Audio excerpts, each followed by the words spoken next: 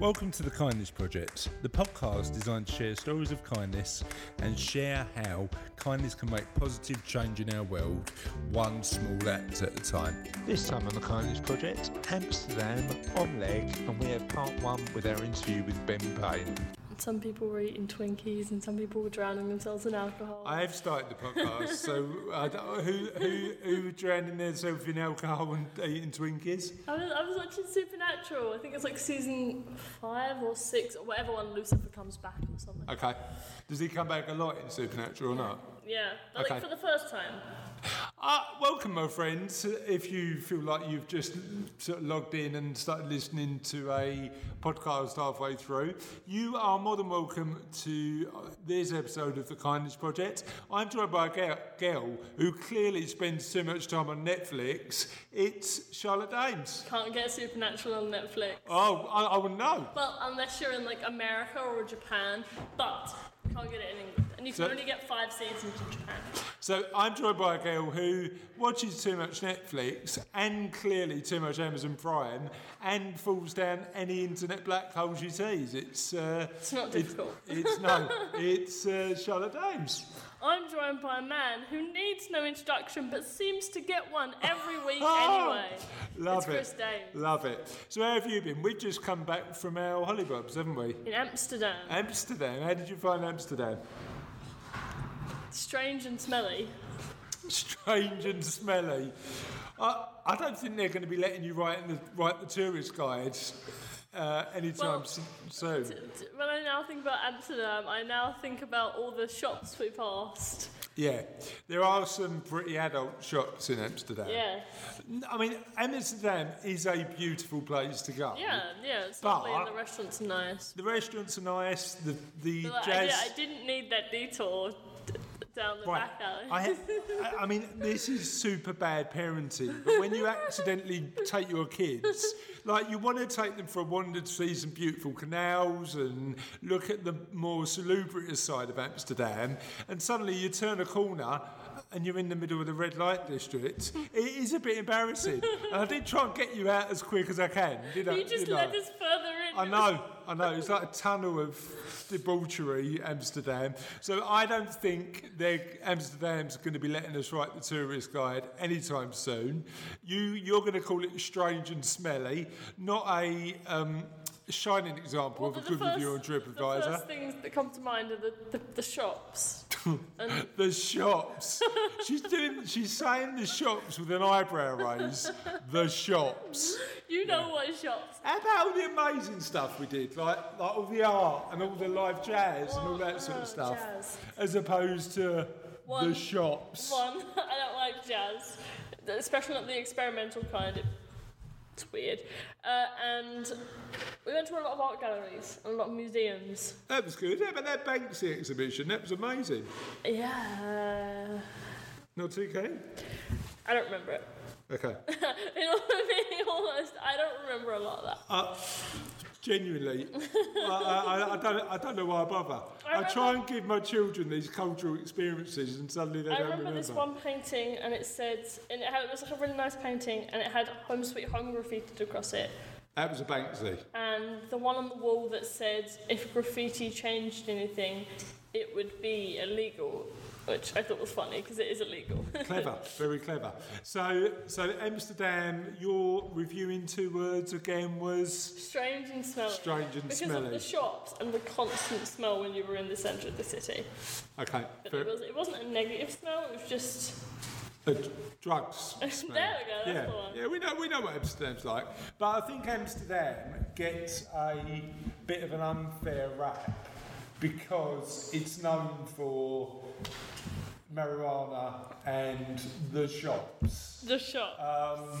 But actually there's a lot to do in Amsterdam. It's amazing. I mean, that rooftop concert on top of the Science Museum was really good. That was funky with the water on the wheels, and I got sprayed by a tiny child doing that. It was brilliant. So there were elements of Amsterdam that were really good. Yeah, like the restaurants. Do you remember that burger place we went to? I think it was the last night. That burger was really good. Oh. Yeah. What was in yours? I had double cheese. I was peanut butter chicken. Oh, about that omelette place? Oh my god, I didn't even have an omelette there. Well, I had a savoury omelette called the Popeye, right? So it had spinach in, I think it had a bit of ham in, a bit of cheese in. By the way, if you're in Amsterdam, visit Omelegg. Omelegg is the restaurant we're talking about. There are other restaurants available. Other egg restaurants are available. Probably not as good as Omelegg. We got there was a queue at the door. We waited for about 10, 15 minutes. And so the anticipation of this omelette was quite... I connected to the Wi-Fi before we even got inside. Yeah, that's what the other thing you do. You connect to the Wi-Fi everywhere you go.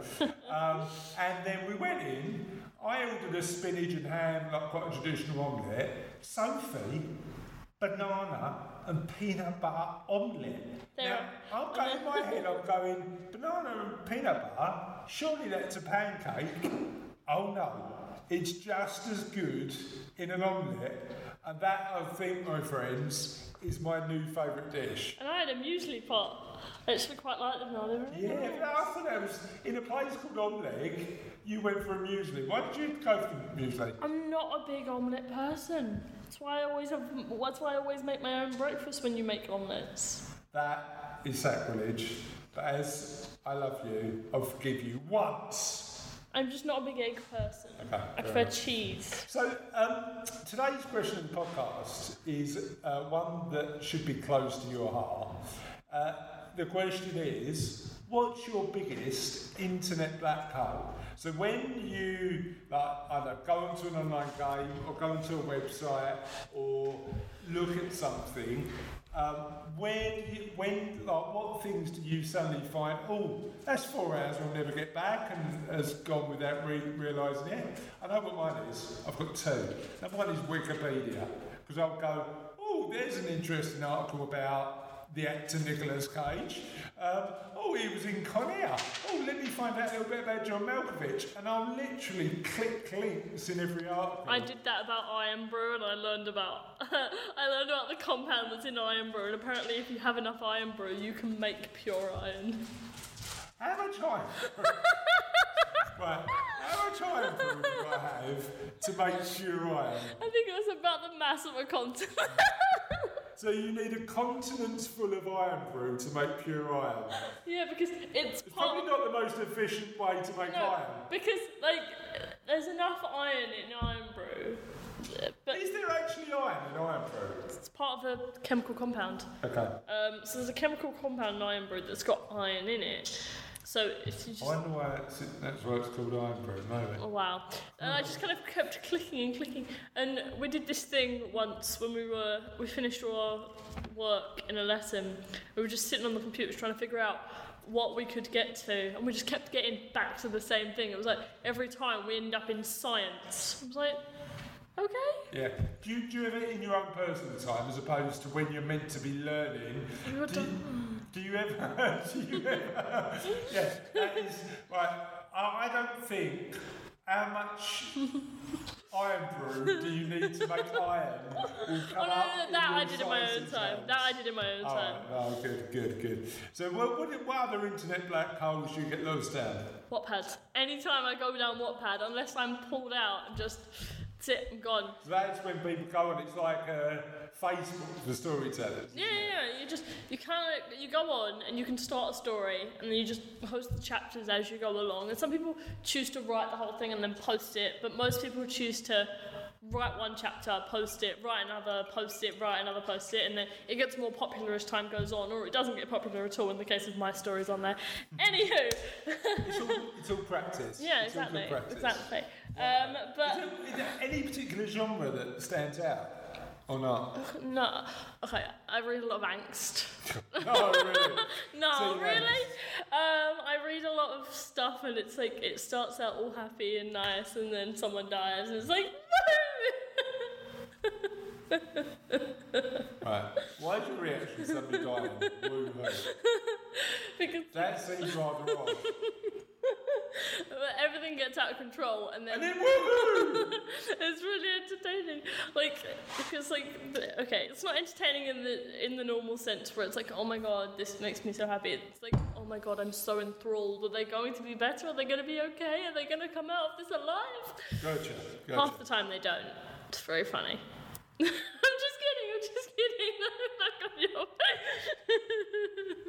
Only 25% of the time they don't come out of it alive. Finished? I didn't want to interrupt. You went down your own mental black hole. I could go further. You remember when we... could you? Yeah. Really? Do you remember when you asked me about a Glee character and I went on and on and on and on and you just didn't stop me? I tell you what, not only do you go down internet black holes, if you mention something that you are even vaguely interested in, you go, right, I've got to now here's my list of facts. Spit out every single piece of information I know about that particular character. 45 minutes later, I'm going, I only asked you where you was. I only asked you whether it was Wednesday. Oh, I know a character called Wednesday, blah, blah, blah. 4 hours later. I don't know a character called Wednesday. Do you know a character called Tuesday? No. Oh. Okay. No. Monday? No. Oh, no, there's that movie called What Happened to Monday, and it's about the... Oh, that is amazing. I haven't seen it, but it's about the 7 sisters, and they're all named after a day of the week, because that's the day they're allowed out, and something happens to Monday. And that is a brilliant film, by the way. Available on Netflix. Other streaming solutions are available. So, the question of the podcast is, what is your own personal internet black hole? And you can get in touch with us on... The internet. The black hole that is the internet.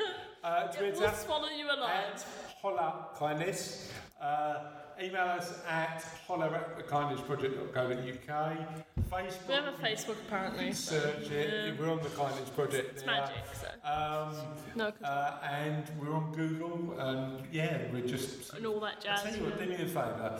Just Google 17th happiest podcast in the world, and I'm sure it'll come up. Might have moved up by now. We might be a little bit further up. Who's to know? The Happiest Podcast Association. Do you reckon that's an official association? The HPA. HPA, Happy Podcast Association. We're members at number 17. Do you reckon they release a podcast yearly and they just at the end they go, happy podcasting? I would love that. That'd be funny and iconic. I don't think that happens. Oh. Anyway, so shall we get on with the show? Sure. So today's interview is with an amazing man called Mr. Ben Payne. And I've just got to tell you the story of how I met Ben, okay? Do you know the story? Is it the one about the place with the airfield? Yes, yeah, it is. Yeah. So I did a charity skydive earlier in the year, and prior to that, about 4 or 6 weeks to that, I've been invited to an event, a charity event, at a place called the Ministry of Stories. And what the Ministry of Stories does is it helps kids tell better stories and write better and write more. They do amazing work. And I couldn't go to this event for some reason. But 4 weeks later, I am ready to jump out of the plane. The man in front of me puts a T-shirt on saying, The Ministry of Stories. And then I got a bit busy falling out of a plane at 10,000 feet, so I didn't have the chance to talk to him about this T-shirt I recognised. However, when I landed, it went alright. I landed and it was all good. He's still here? You know what, it did worry me though, because the guy who was...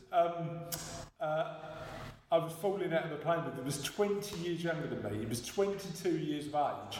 And I'm going, you are a boy, and I'm trusting you in my life. I don't know whether this is a good move or not, but he got me safely down, worked out really well. I've gone up to Ben, who was the guy wearing the T-shirt, and said, I recognise, not you, but the T-shirt from somewhere, and I think I was meant to come to one of your charity events a couple of weeks ago. And he went, Are you Chris? Are you Chris Dames? I went, yeah. He went, yeah, we thought you didn't exist. We thought somebody had made you up. So I was rude to him. Because your name was so strange. Yeah, exactly, because I've got a weird surname. He was rude to me. I've never met a man jumping out of a plane before. We didn't shake hands halfway down. We waited till we were on terra firma. But I said to him, look, I'd love for you to come on the podcast and tell us a little bit about Ministry of Stories. And that's what Ben did. And the first part of the interview... Was I not part of this interview? I might remember this one. No? No, I don't think you were. Was this week. Would you like to listen to it? Yes. So today we're joined by Ben, who is going to tell us a little bit about him and the amazing work that he does. But I want you to first, Ben, share the story about how we met, because it's quite an interesting one, isn't it? I like this story. Well, it's amazing who you can meet hurtling 10,000. Yeah. So we met on the ground. I mean, we didn't meet mid-air, did we? But we were both. We sort of met just after we landed. Yeah. On the ground after a halfway down and a skydive. handshake, did you? That, you know what, that would have been amazing, wouldn't it? Meeting halfway down and just like, hello, I recognise your T-shirt. Yeah, I don't think. Sorry. Listeners, Ben and I met during a skydive. We both did a skydive. I was raising money for a charity up in North London, and Ben was raising money for the Ministry of Stories, who he's going to tell us a lot about.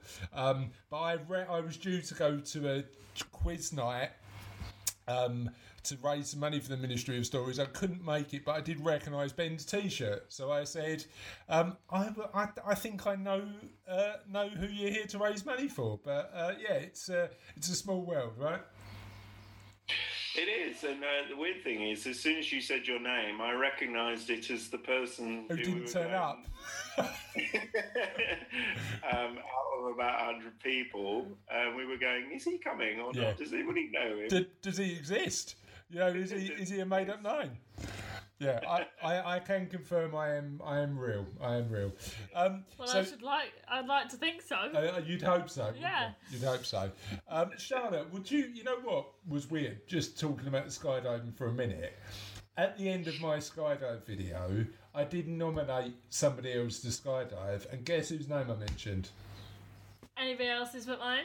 It was actually yours. Would you ever do it? No. Would you ever do it? No. Okay, fair Never. enough. Okay, so Ben, just so we can start and our audience, our community can hear a little bit about you, tell us a little bit about you. Well, my background is as a writer, and I worked for probably about 15 years in professional theatre as a writer and a director. Okay. Developing new plays mainly, and about 10 years ago, I met the other founder of the Ministry of Stories, Lucy McNabb, and it was a very sort of accidental meeting, a bit like ours. Yeah. And we were both interested in projects and organisations that supported young people and children to write. Okay. So that was our sort of mutual interest, and from that we decided that we wanted to set up the organisation that became the ministry, basically. And where did that first meeting occur? It was on a training program for in action learning. We were learning how to be action learning set facilitators. Okay. So it really was very, very random. But interestingly, lots of the stuff that we learned through that sort of 6-month training program, we ended up using quite a lot in our thinking about how to set the organisation up. So it was all good, and it was actually also, the spark to something really very important. Yeah. Okay. Amazing. And you mentioned about meeting your partner and then setting up Ministry of Stories. For our listeners who don't know about Ministry of Stories, tell us what it does and the impact it has. So the Ministry of Stories is a writing and mentoring centre for children and young people. It's based in East London, in Hoxton. Okay. and really what we try and do is build the confidence and creativity and craft of children and young people in learning to write better. Okay. I'm saying we. I mean, I left the organisation 2 months ago, and Right. actually, the last thing I did was the skydive as a way of saying bye to the organisation. So I'm trying to learn to stop saying we. Yeah. There now.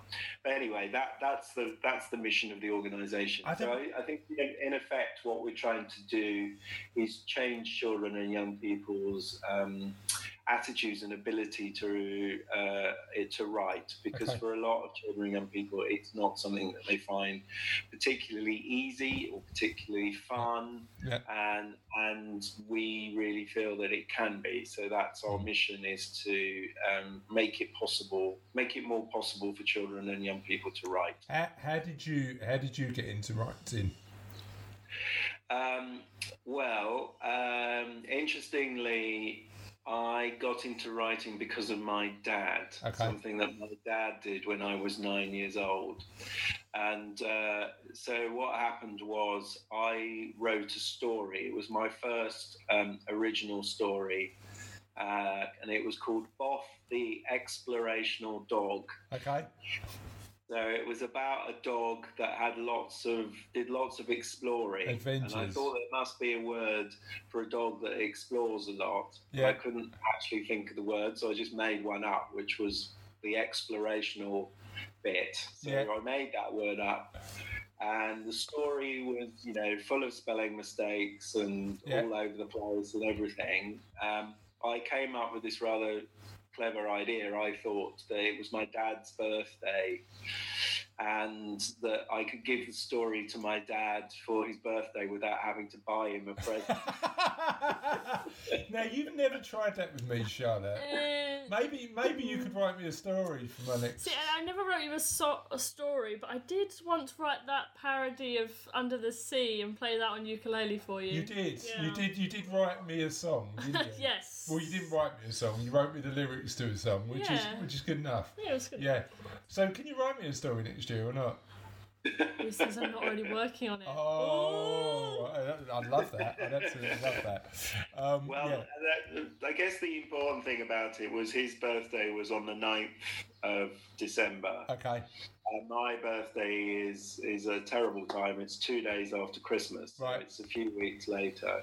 And what he did in the intervening time is he went off and he had the story printed up into 50 little books. Oh, I love it. All my illustrations and everything, and he again gave it back to me on my birthday. Yeah. And I remember being completely shocked that he'd been able to do that. Yeah. And he always remembered what I said, which was when I opened the 50 booklets, I said, "I'm too young to be famous." Oh, bless. I love that. What did you do with it? Have you... two questions, I suppose. Number one, did you keep a copy of that original story? Yes, I'm getting slightly anxious about it because I think my mum still has some copies, but I don't actually have one myself. Right, it's quite an important thing. And it's an important thing not really just because of the physical book, but actually... memory, isn't it? That gift was kind of what gave me, the kind of confidence and the validation to think something that, I could write, could be published. But it was more about, this is something that I can do. And I think that I took forward to pretty much everything that I've done since. Yeah. And this is a sort of important thing about what we were trying to do at the ministry, that in some way, by involving people who cared about writing and cared about stories, and to some extent, publishing the work that the children did in the same kind of way. Yeah. We're kind of recreating that sort of relationship. Yeah. How much of the work you do is about inspiring people to believe they can do that, and how much is in making them better writers? Because I'd imagine there's a combination of the two, isn't there? Because when the story you've just told is all about somebody showing you what's possible, right? So how does it work? How does it practically work when you work with children? Well, I think it is totally about the inspiration, and I think that comes from opening up children and young people to understand that lots of things that they enjoy on a day-to-day basis are actually written. So songs are written, scripts are written, games and all the things that are there around the world involve writers in some way.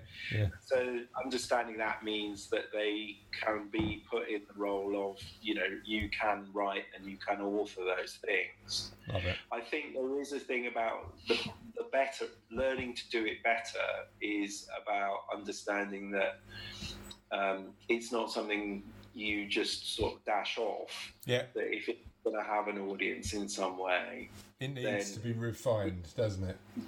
You need to craft it and you need to edit it, and as soon as they sort of understand that it's actually going to have there's going to be a real person like them, it might be their parents or it might be their peers or it might be a group of people coming to an event, that they understand that they're going to read their story or their story is going to be seen or experienced by other people. All of the stuff around editing becomes sort of second nature. They understand that they want it to be good. They want it to be as best as it can be. The best it can be.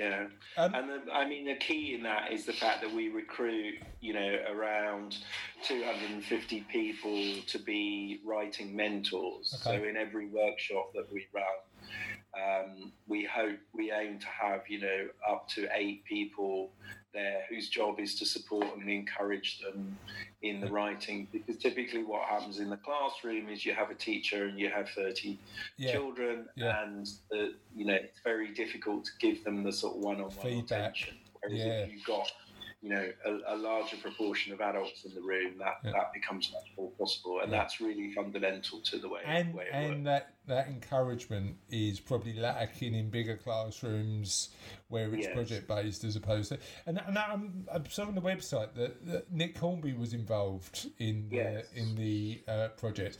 How did he get involved, and what's his involvement? Well, we were inspired by a project in America called 826 Valencia, which is a very similar, based on a very similar model. And Nick was a friend of the guy who was the sort of trailblazer for that, and set the first one up. Right. And he said he used to go and visit him in America, think it would be a brilliant thing to do something like that in London. And then he'd get on the plane, and 9 hours later he'd get off and think, well, I'm a full-time writer, I have a family, I wouldn't know how to set up something like this. And so he sort of stalled. He was always stalling on it. And then actually through another writer who knew that Lucy and I were wanting to do this, we were introduced to him. And so he's been a brilliant patron. We call him our first minister, and he's been incredibly supportive and helpful to us.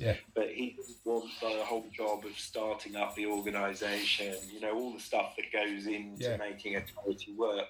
That's not something that he wanted to do. He didn't want the admin of it, right? Sorry? He didn't want the admin. I mean, he's been a real creative inspiration to us, and having him part of it has made a huge difference in lots of ways. I can see that.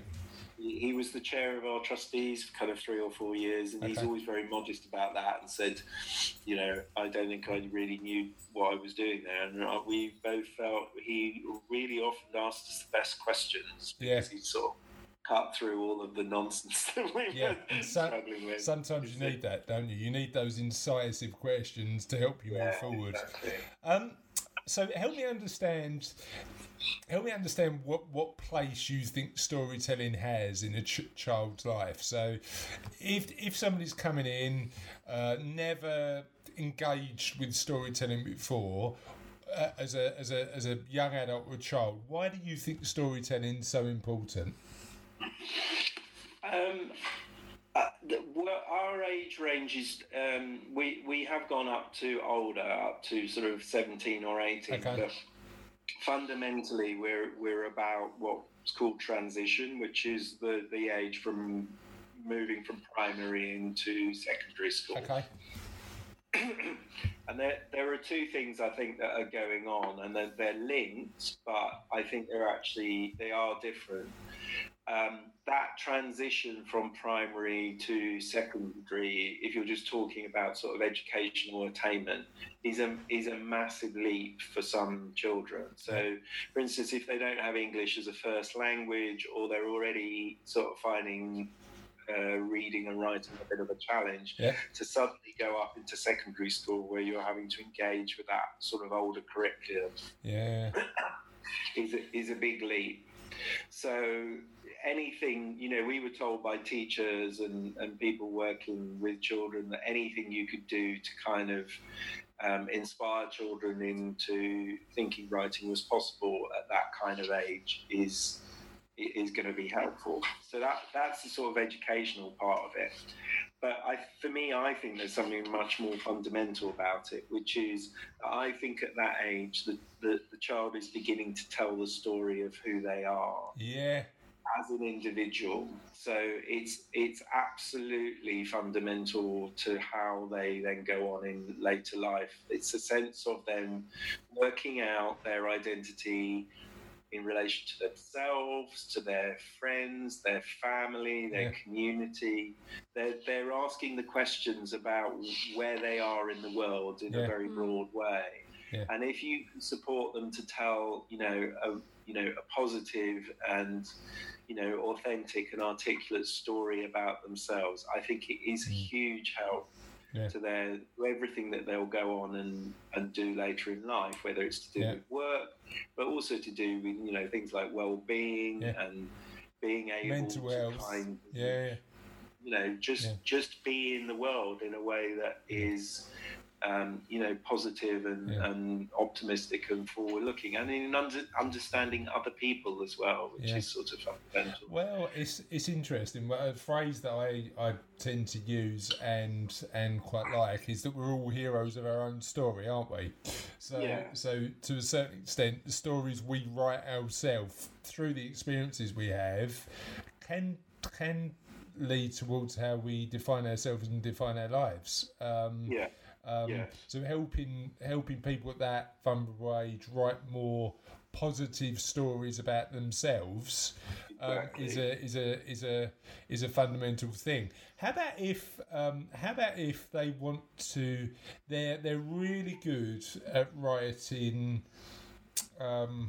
quite dark stories. Would you encourage that? Because I'd imagine that there's an element to say,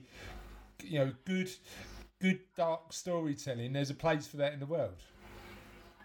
Yes, but maybe not at that age. And I actually think that at a certain kind of age, where they're sort of moving into adolescence, it's almost a sort of given that they get very interested in those kind of quite dark, gothic subjects.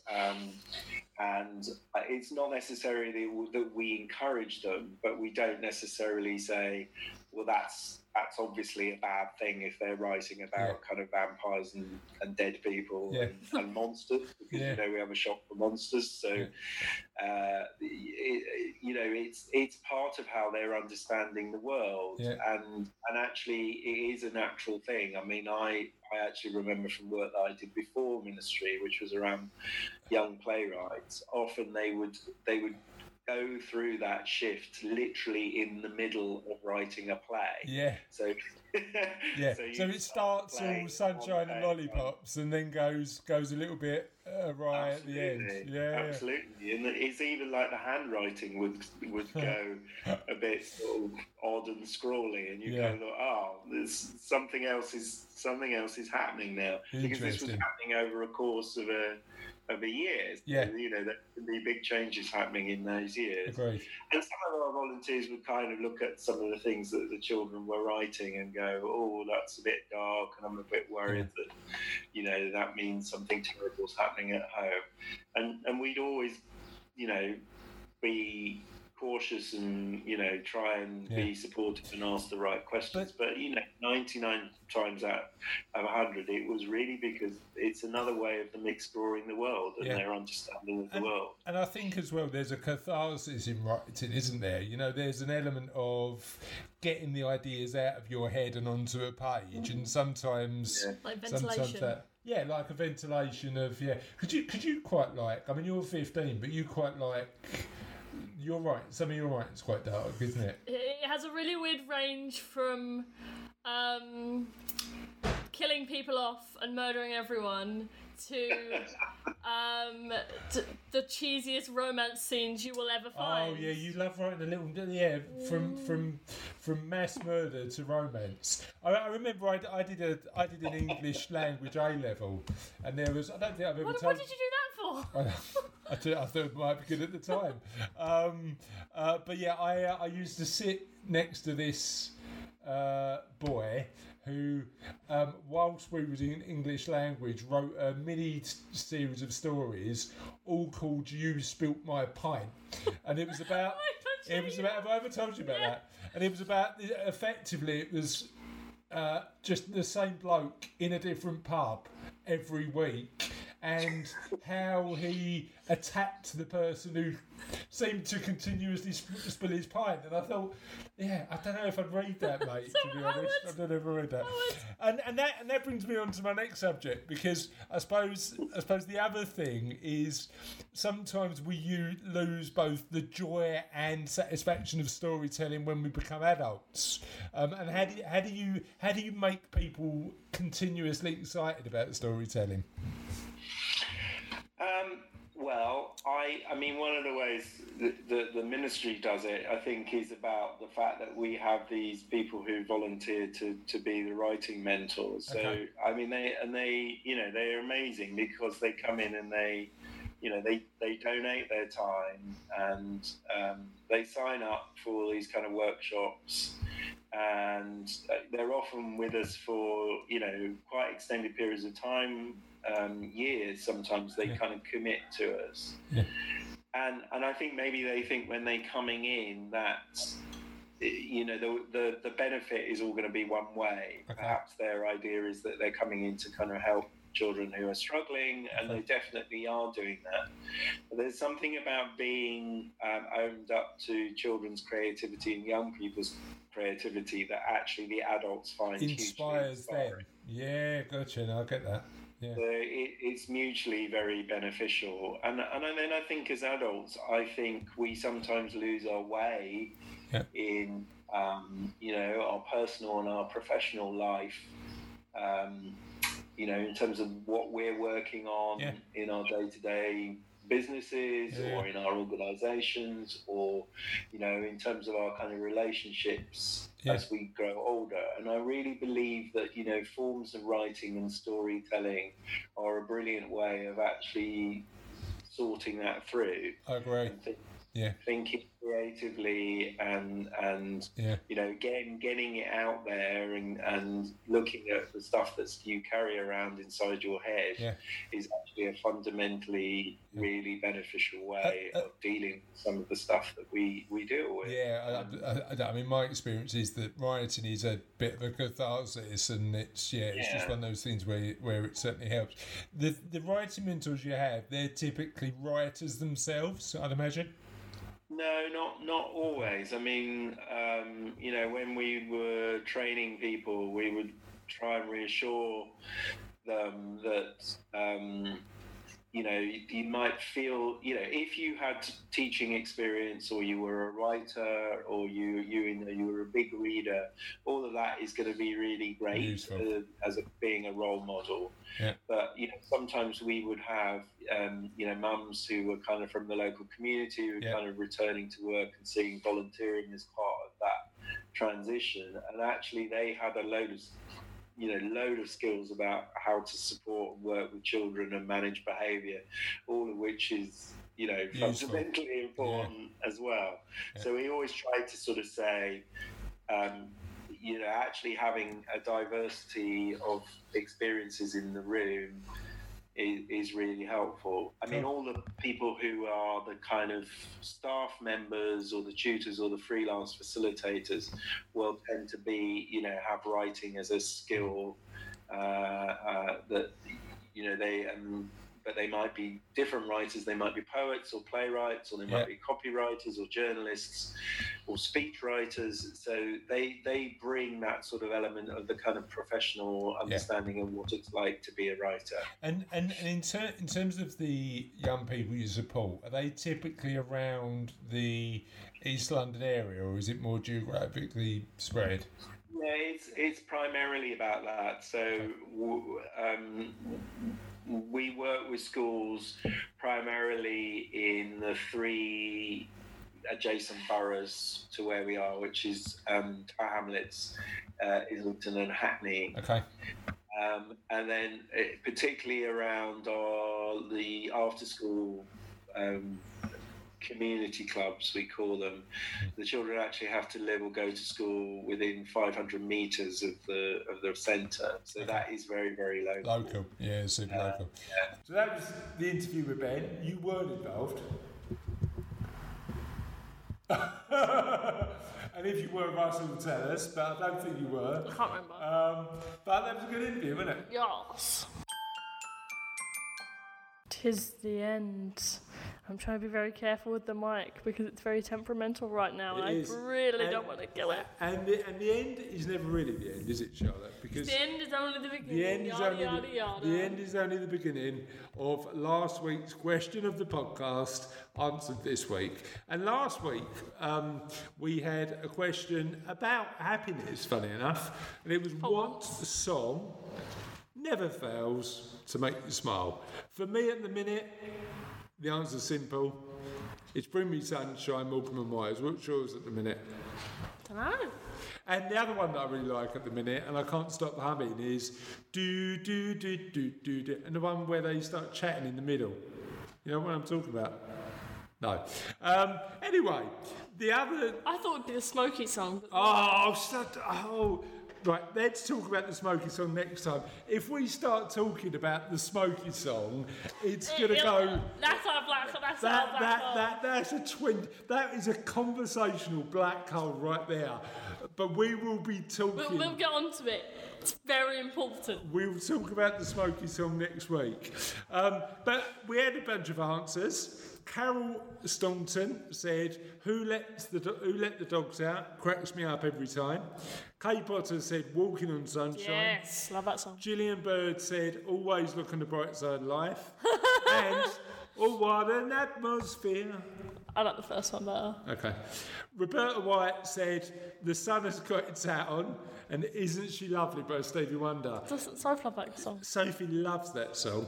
Lisa King said, Upside Down by Diana Ross. Natalie Phillips said, Wham, Wake Me Up Where You Go Go.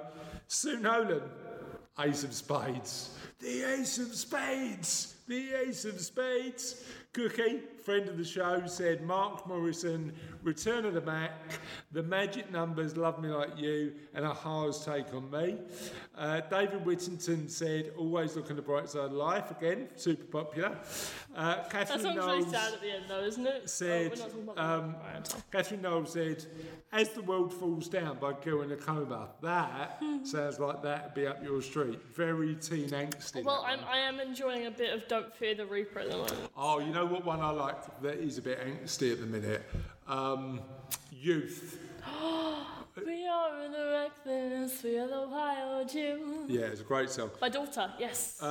Colin Lowe said Dignity by Deacon Blue. Gris Bud said Dixie Chicken by Little Feat. Best joke in a rock song ever. Simon Harney said 'Twas the summer of 69. Brian Adams at Warwick Castle on a warm, sultry July evening with great company. My wife, Was that Great Company, my wife, or Great Company and my wife? Don't know. No, it's saying his wife was great company to have. No. Excellent concert and a great place to enjoy it too. Many years ago, but still brings back wonderful memories. And Simon Denton said, Friday I'm in Love by The Cure, which is an amazing song. Yep. And that, my friends, is it for this week's podcast. Don't forget the website www.thekindishproject.co.uk. Don't forget you can buy merch on there. Don't forget merch. You just sounded like an old northern man now. Merch. Don't forget that you can email us, tweet us with any comments that you've got about the Kindness Project and much, much more. And we'll see you next week. Yep. Bye.